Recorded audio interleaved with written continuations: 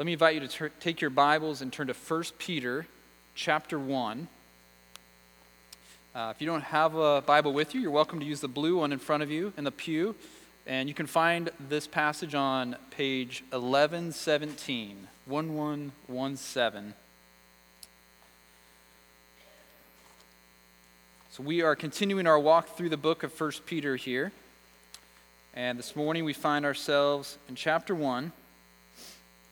We're going to be looking at verses 17 to 21. I'm going to start reading in verse 13. In verse 13 to give us a little bit of context here.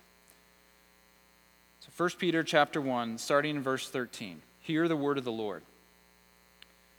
Therefore, preparing your minds for action and being sober-minded, set your hope fully on the grace that will be brought to you at the revelation of Jesus Christ. As obedient children, do not be conformed to the passions of your former ignorance, but as he who called you is holy, you also be holy in all your conduct, since it is written, "You shall be holy, for I am holy."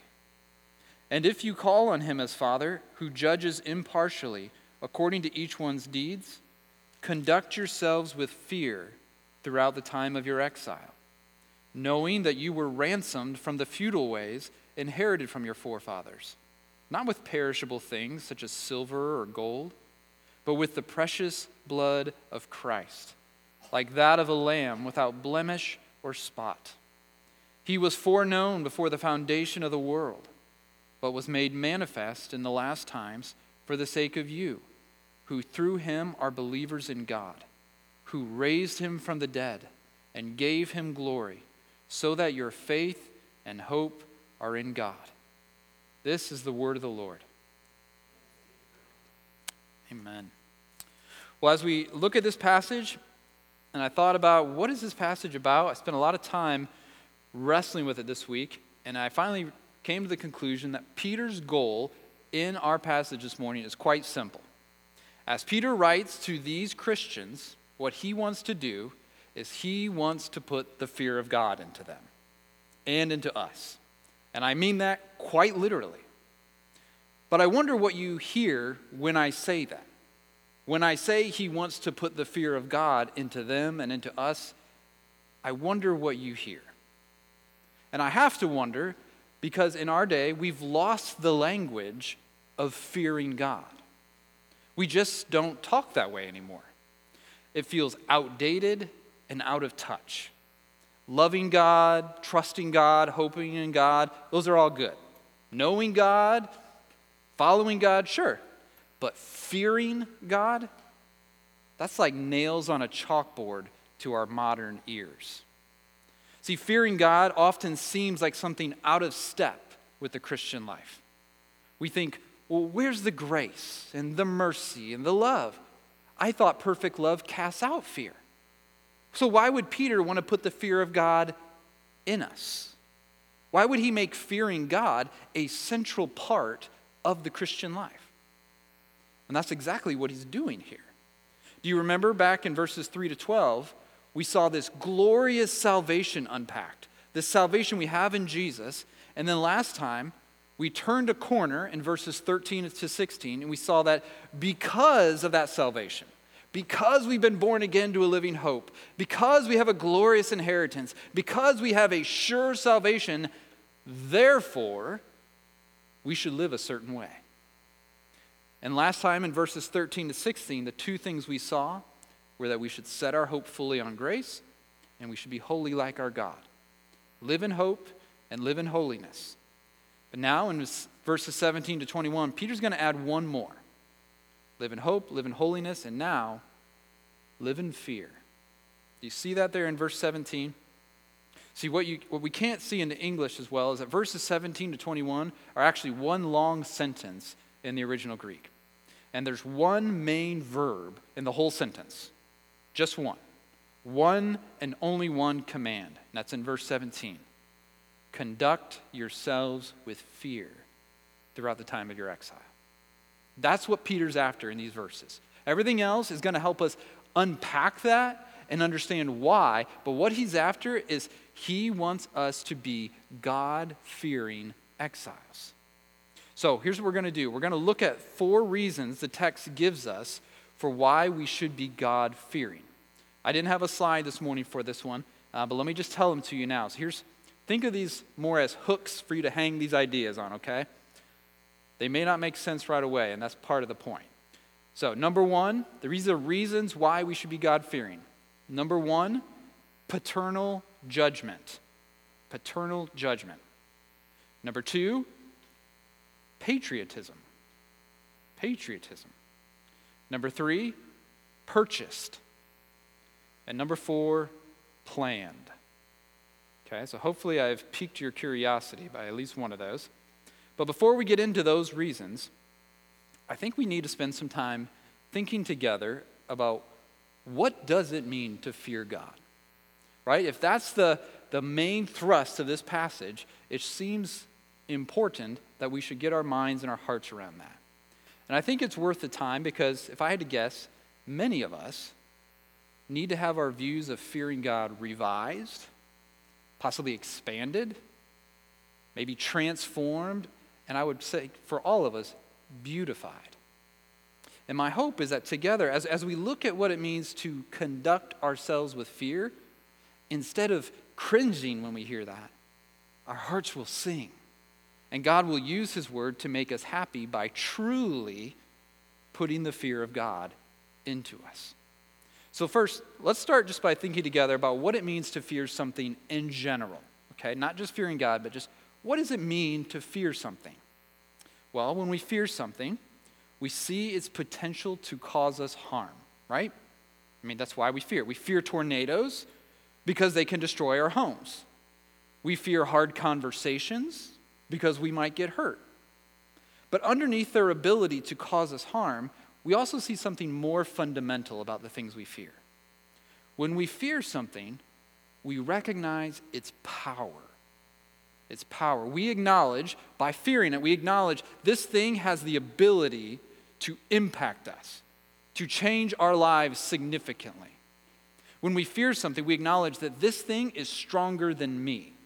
This person, thing, situation, it's stronger than me, because if it wasn't, I wouldn't fear it. I have never yet feared something that is weaker than me. But I fear something precisely because I recognize what it can do. Now, many fears are good and helpful, right? Before we just say they're all bad, there's some good and helpful fears. A healthy fear of water keeps kids safe when playing near a lake or a pool. A fear of bears, I imagine, would protect you if you ever find yourself in Yellowstone. These are good and right fears. The healthy fear helps us avoid harm. And fearing something doesn't mean that we're paralyzed by it. As one commentator pointed out, there is a kind of fear that does not contradict confidence. He uses the example, a confident driver, so he's confident in his abilities and he's been driving for a while, but a confident driver also possesses a healthy fear of an accident that prevents him from doing something foolish. So fear doesn't mean we never drive. Fear is what helps us drive safely, and what makes us able to enjoy the experience of driving is precisely because we fear and therefore are kept safe. So what I want you to see up front, before we even dig into what does it mean to fear God, is that fear is a very powerful thing. Fear shapes how we act every day in ways big and small. Fear is what compels us to do some things, like why you wear your seatbelt. And fear compels us to not do other things, like drive on the left side of the road. When we fear something, we are acknowledging that it is powerful and worthy of our respect, and that we must live with an awareness of it. That's all fears. And I think that's the beginning of what it means to fear God. I think that's true, but it's just the beginning. Yes, fearing God is acknowledging that he's powerful and he's worthy of our respect, and that if we don't live in light of him, there will be grave consequences. That is the beginning of the fear of God. But the fear of God is so much more. Because the fear of God doesn't simply have to do with recognizing the dangers of God's greatness. It also has to do with recognizing the delights of his greatness. I want to give you two definitions about fearing God and then a picture to help us kind of get our minds around what are we talking about when we talk about fearing God. So, first quote here from John Murray. He says, "The fear of God in which godliness consists is the fear which constrains," which he defines as compels or powerfully produces, adoration and love. It is the fear which consists in awe, reverence, honor, and worship, and all of these on the highest level of exercise. It is the reflex in our consciousness of the transcendent majesty and holiness of God. Now, did you notice those words? Awe, reverence, honor, worship, adoration. We said, come let us adore him, right? Where does that come from? It comes from fear. And I love how he calls it the reflex in our consciousness when we encounter God's majesty and holiness. What is a reflex? A reflex, you go to the doctor, they bang your knee with that thing, and I've never understood it, but I love it. My knee just goes boom. It's like magic to me. I'm like, you are a magician, not a doctor. Every time, it's like, I can't help it, right? That's a reflex. This is something, there's a stimulus, and it causes a response in you that's beyond your control. And he's saying, when you encounter the majesty and transcendence of God, there's something in your soul that goes, whoa. That's why every time in the Bible, people encounter these angels, what do? Boom.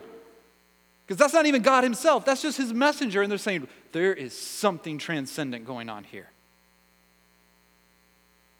It's like stepping to the brim of the Grand Canyon, right? It's terrifying, but it's thrilling. It's thrilling precisely because it's terrifying. You're up so high, you know the danger, and yet the view is just majestic and glorious. And so that combination of awe and wonder and joy and fear all bundle up, and he says, that's the fear of God. Here's another definition from Sinclair Ferguson. He defines that the fear of God as that indefinable mixture of reverence, fear, pleasure, joy, and awe which fills our hearts when we realize who God is and what he's done for us. And I love that because notice that it's not a terror that pushes us away. It's not like when you see it, you run and hide. It's a fearful wonder that actually draws us in. It's this weird thing. Perhaps one of the best illustrations of it is a scene that you're well familiar with from C.S. Lewis's The Lion, the Witch, and the Wardrobe, when Lucy asks Mr. and Mrs. Beaver about Aslan the lion. She says, "Is he quite safe? I shall feel rather nervous about meeting a lion." "That you will, dearie, and no mistake," said Mrs. Beaver. "If there's anyone who can appear before Aslan without their knees knocking, they're either braver than most or just plain silly."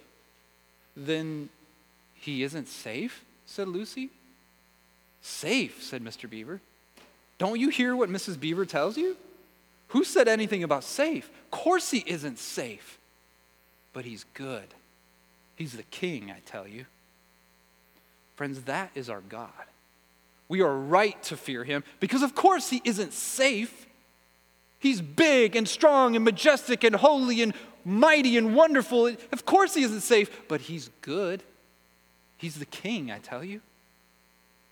So this morning, as we start to dig into this understanding of fear of God, I just want to ask right out of the gate, is that your view of God? Is your view of God too safe? Have you domesticated him and lost your right fear of him? Is he not the powerful, majestic lion? Has he become more just some tame, easy house cat? If that's you, or even if it's not, what I want to do now is help all of us reorient our thinking about fearing God by walking through just a fraction of what we see in Scripture about fearing him.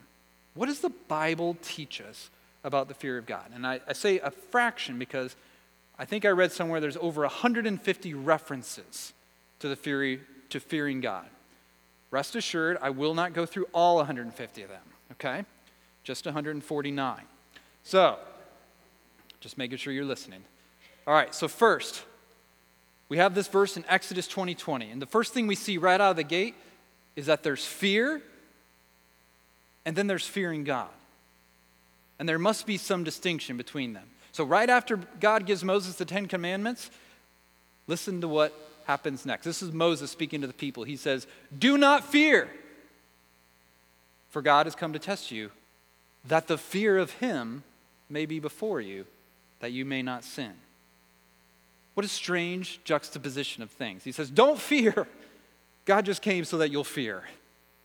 I mean, you have to wonder, are they scratching their heads saying, wait, I thought you said don't fear. But what we see right away is that these are two different things. That fearing God is not the same as just being afraid. We know this, right? If you've ever sang the song Amazing Grace, 'twas grace that taught my heart to, and grace my fears relieved. Well, how is that? Grace taught me to fear and it took away my fears? Yes, that's what the gospel does.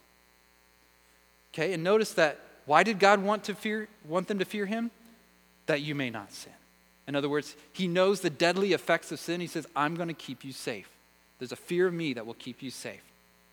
Next, we see that God is the one who puts the fear of him into us. He says in Jeremiah 32, I will give them one heart and one way. Why? That they may fear me forever, for their own good, and the good of their children after them.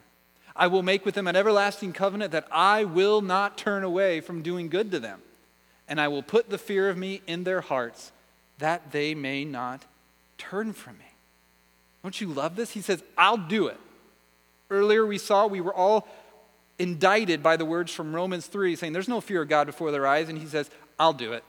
I'll put the fear of God in you. Not as a means of scaring us or causing us harm. He says, I'm going to do it for your good. Well, what kind of good, you ask? What kind of good does God have in mind? He said, I'm not going to turn away from it, and I'm going to do it for their good. What kind of good? I'm so glad you asked. Let's see what good God promises to his people who fear him. Luke 150, his mercy is for those who fear him. Psalm 111, he provides food for those who fear him. Psalm 103, as high as the heavens are above the earth, so great is his steadfast love toward those who fear him. Next slide. As a father shows compassion to his children, so the Lord shows compassion to those who fear him. The Lord takes pleasure in those who fear him. Next one. He fulfills the desire of those who fear him. He also hears their cry and saves them. Oh, how abundant is your goodness, which you've stored up for those who fear you. I love that. How abundant is your goodness. Friend, do you see how good it is to fear the Lord? This fear isn't terror. This is thrilling. Proverbs tells us the fear of the Lord is a fountain of life and the beginning of wisdom and knowledge. So what does it mean to fear the Lord and to conduct ourselves in fear? It means to live in awestruck reverence and joyful wonder of who God is and to marvel at what he's done for us. It means to not treat him lightly or ignore him or relegate him to the margins of your life, but to live all of life in light of the reality that he is, and he is worthy of adoration and obedience and worship. It's letting this fear of him shape everything we do and how we live. Every decision we make, every way we treat each other, every word we speak, every word we type, every minute of every day, while we are alive, we are to conduct ourselves in fear throughout the time of our exile. That's what Peter's after. That's what he wants. But he does so much more than just say that. He could have just said, here's what you need to do. But he says, I'm going to give you 4 reasons why. So 4 reasons why we should be God-fearing people.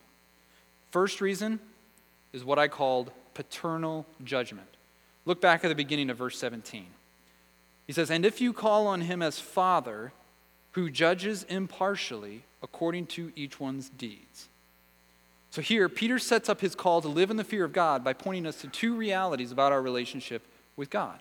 First, he reminds us that we call on him as Father. What a privilege. What a privilege that we can call on the God who made everything and rules over everything. We can call on him and he'll actually listen to us.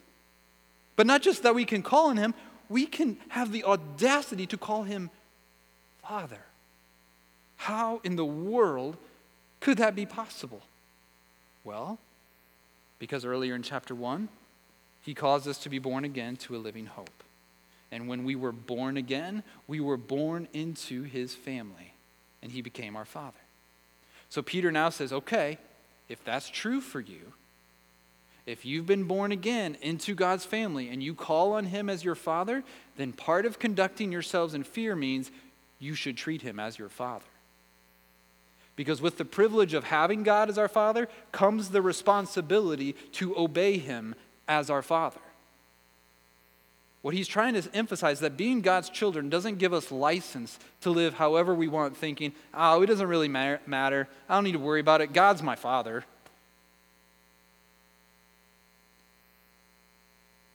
We're not to live like those privileged kids who will do whatever they want, unafraid to get in trouble because they know it's just a call. They can call their dad and dad will get them out of trouble. God says that's not how this works. Instead, because we have a healthy fear of him and a desire to do what pleases him, we seek to live as obedient children, just like he said in verse 14. And we do this because we know, since we know our Father, we know that our Father is also a just judge who judges impartially according to each one's deeds. When it says he's impartial, it means that when he judges, no one gets special treatment. He doesn't put his fingers on the scales of justice. He always judges in a way that is right and equitable and fair. God is perfectly just when he judges our lives. And notice what he bases his judgment on. Each one's deeds. Now wait a minute, you say. Wait a minute. I thought the whole message of Christianity is that we are saved by faith, not by works. And I would say, yes, absolutely that's true. We are saved by faith, and we are judged by our works. Why? Because our works are what give evidence of our faith. If we believe, if you have faith, your works will show that. And if you don't believe, your works will show that. That's why James writes, what good is it, my brothers, if someone says he has faith but doesn't have works? Can that faith save him? For as the body apart from the spirit is dead, so also faith apart from works is dead. What the Bible makes clear over and over is that real faith always leads to real living. You don't have to worry, like, what if I have real faith? It just never shows itself in my life. It will, or it's not real. And this is why God will judge each man according to his deeds, because his deeds reveal what he trusted and what he feared. So because God is both our loving Father and a just judge, we should conduct ourselves with fear. I got to this point in writing this, and I just thought, I wonder how this is landing so far. I wonder how people are hearing this. And I wonder, the question that came to my mind over and over is, does this view of God square with yours? Does your God require obedience? Or is he just the cool dad that lets you do whatever you want? Does your God inspire a healthy and holy fear of him as a just judge? Or do you view his grace as just a get-out-of-jail-free card? That means your deeds don't really matter. What Peter wants us to see is that if you call on him as Father, who judges impartially according to each one's deeds, you ought to conduct yourselves with fear throughout the time of your exile. That word exile brings us to our second reason for fearing God. I called this one patriotism. And I felt funny even typing that. So why would I do that? Why would I call this one patriotism? Well, because patriotism has to do with loving one's country. In fact, literally, the roots of the word can be traced back to having to do with loving a fatherland. So when Peter says we are to conduct ourselves in fear throughout the time of our exile, he reminds us, you are citizens of another country, of a better one, a heavenly one. We have a true fatherland, a land where our Father is king. So even though right now you and I find ourselves living in exile in a foreign land, we still belong to our fatherland, and we still belong to our true king. Therefore, we should still fear our king, even when living in another land. We still live as citizens of his kingdom, and we live according to his laws. We seek to be faithful to him and do what pleases our king here, so that when the king comes to bring us home to our true country, we'll see him smile and say, well done, good and faithful servant. Enter into the joy of your master. So we conduct ourselves with fear throughout the time of our exile in this world. Then in verses 18 and 19, we see the third reason we are to fear God. And that's because we've been purchased. Look at verse 18.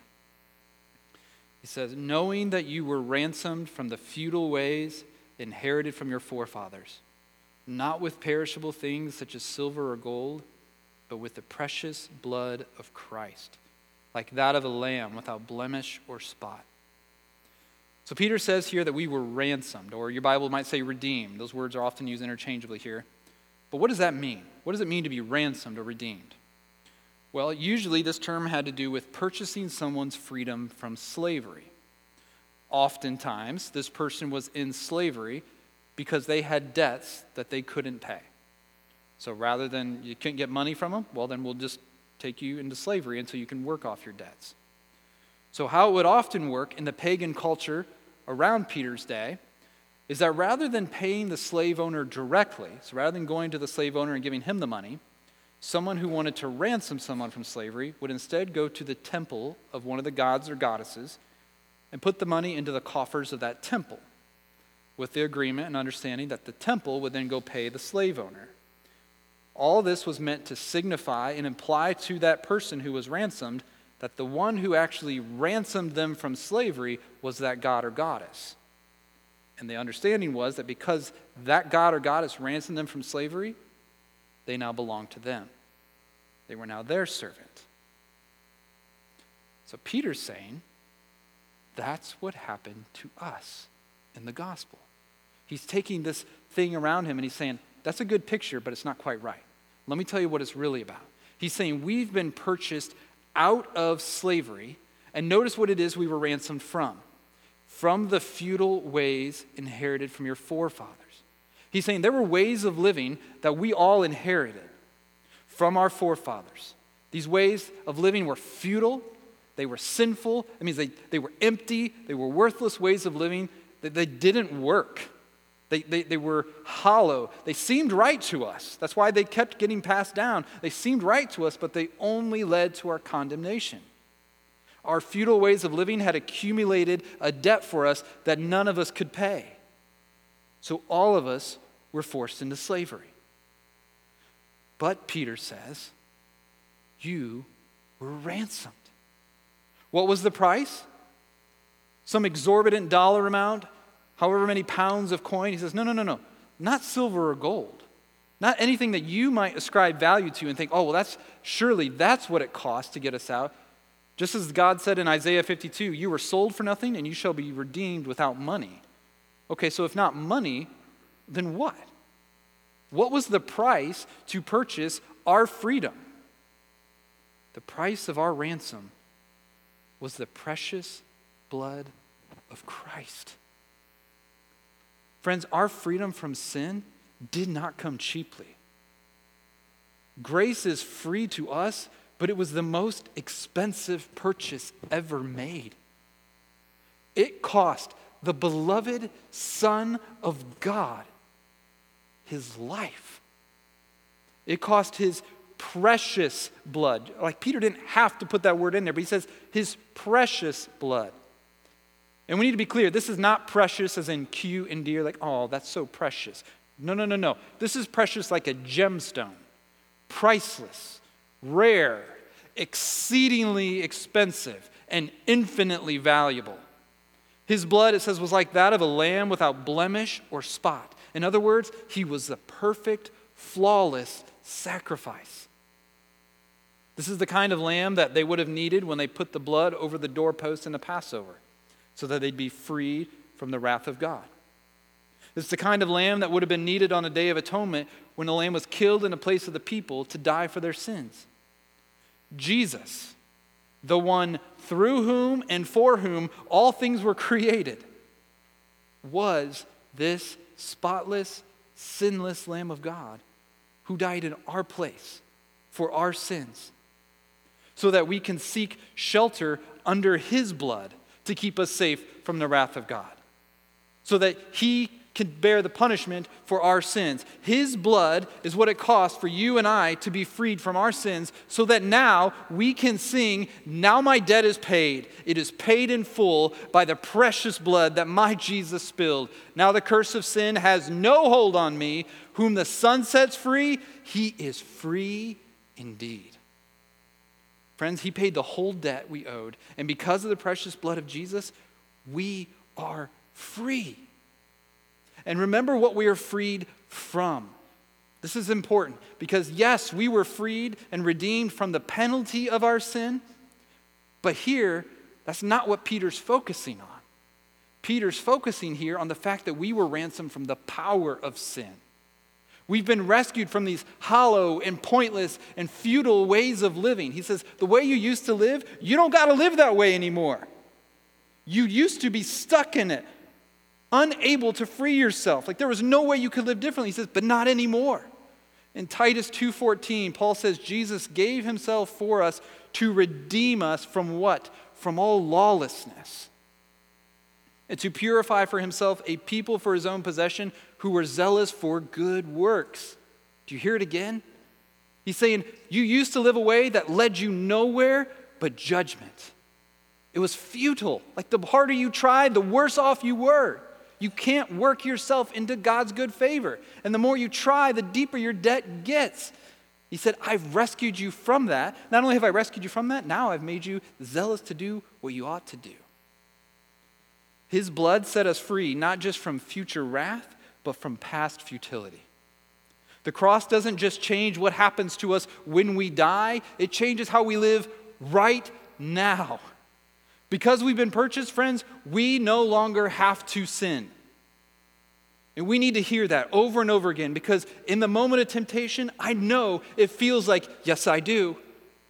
You don't know, like I can't keep those words from coming out of my mouth. I can't stop from going to that website. I can't stop from responding that way. There's so many impulses that feel like they are in charge, but no, you have been ransomed from the futile ways inherited from your forefathers. You don't have to repeat the sinful ways passed down to you by your family or your culture. There's narratives that tell you, well, this is a generational sin. Your dad was an alcoholic, and his dad was an alcoholic, and his dad was an alcoholic, so you're going to be an alcoholic. You don't have to. Your mom got divorced, and her mom got divorced, and her sister got divorced. Divorce is just in your family. You don't have to. Friends, you've been ransomed from the futile ways inherited from your forefathers, so that you've been set free to live lives of hope and holiness, set free to delight in God and to love one another, to have real peace and joy. And because we've been ransomed by Jesus, we now belong to him. We've been set free from sin and have become slaves of God. And because we belong to Jesus, we conduct ourselves with fear, because we know this blood is precious and he's ransomed us from our old futile ways. So now we live in a joyful fear of God. As if that wasn't enough, Peter gives us one last reason to be God-fearing exiles. In verses 20 and 21, Peter wants to show us that your salvation and freedom from slavery to sin wasn't just an afterthought for God. It was planned all along. Look at verse 20. Speaking about Christ, Peter says, he was foreknown before the foundation of the world, but was made manifest in the last times for the sake of you, who through him are believers in God, who raised him from the dead and gave him glory, so that your faith and hope are in God. So here what Peter does is he walks us briskly through 6 glorious realities about Christ that help us fear God in wonder and admiration. So these are going to go quick, but number 1, Christ was foreknown before the foundation of the world. Before the universe was created, God planned what he was going to do in sending his son to be our ransom. Think about that. God knew and loved Jesus before anything else existed. And he knew and chose the role his eternally beloved son would play in the part of redemption. The gospel is not God scrambling to figure things out when the world goes awry. He doesn't have this plan for a beautiful world and then we messed it up and he says, now what? His Christ, his chosen anointed king who would save his people, was foreknown before the foundation of the world. Just as God's people were foreknown up in verse 3, so too was our ransom. Second thing he tells us, this Christ was made manifest in these last times. So though he had existed eternally as the Son of God, Jesus was not visible to mankind. But when the fullness of time had come, God sent forth his Son, born of a woman, born under the law, to redeem those who were under the law. The time was the time of the Messiah. And Christ appeared as the image of the invisible God. He was made manifest. We could see him. He revealed God, and he showed us this Christ in his incarnation, his death, his resurrection, and his ascension. So the next thing we see is, why was Christ made manifest? For our sake. You see that? Verse 20 says, for the sake of you. I just want you to stop and feel the weight and wonder of those words. The eternal, all-wise God planned a rescue mission from before the foundation of the world. So just think about a plan before you were born, before this country existed, before people had found this continent, before anything we know was invented, before there were even trees or water or skies, before any of that, the all-wise, eternal God formulated a rescue plan to ransom people, not just people who sinned against him. He said, I'm going to do this. I'm going to rescue them from their own sin against me, and it's going to be at the unthinkable cost of his own son's blood. And then this God waited until the time was just right, so that when the fullness of time came, he sent his divine Son into the world to carry out that rescue plan. And why did he do all that? This eternal plan that spanned millennia. Why would he do that? For our sake. I mean, we feel unbelievably special and important if somebody plans like a surprise birthday party 3 months out. We think, wow, that's a lot of care and attention they showed me to spend 3 months planning this thing to do me good.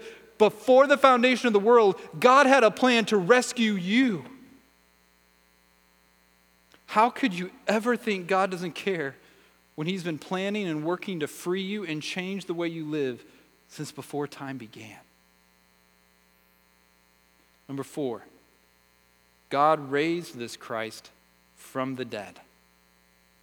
This same Jesus who shed his precious blood to ransom us didn't stay dead.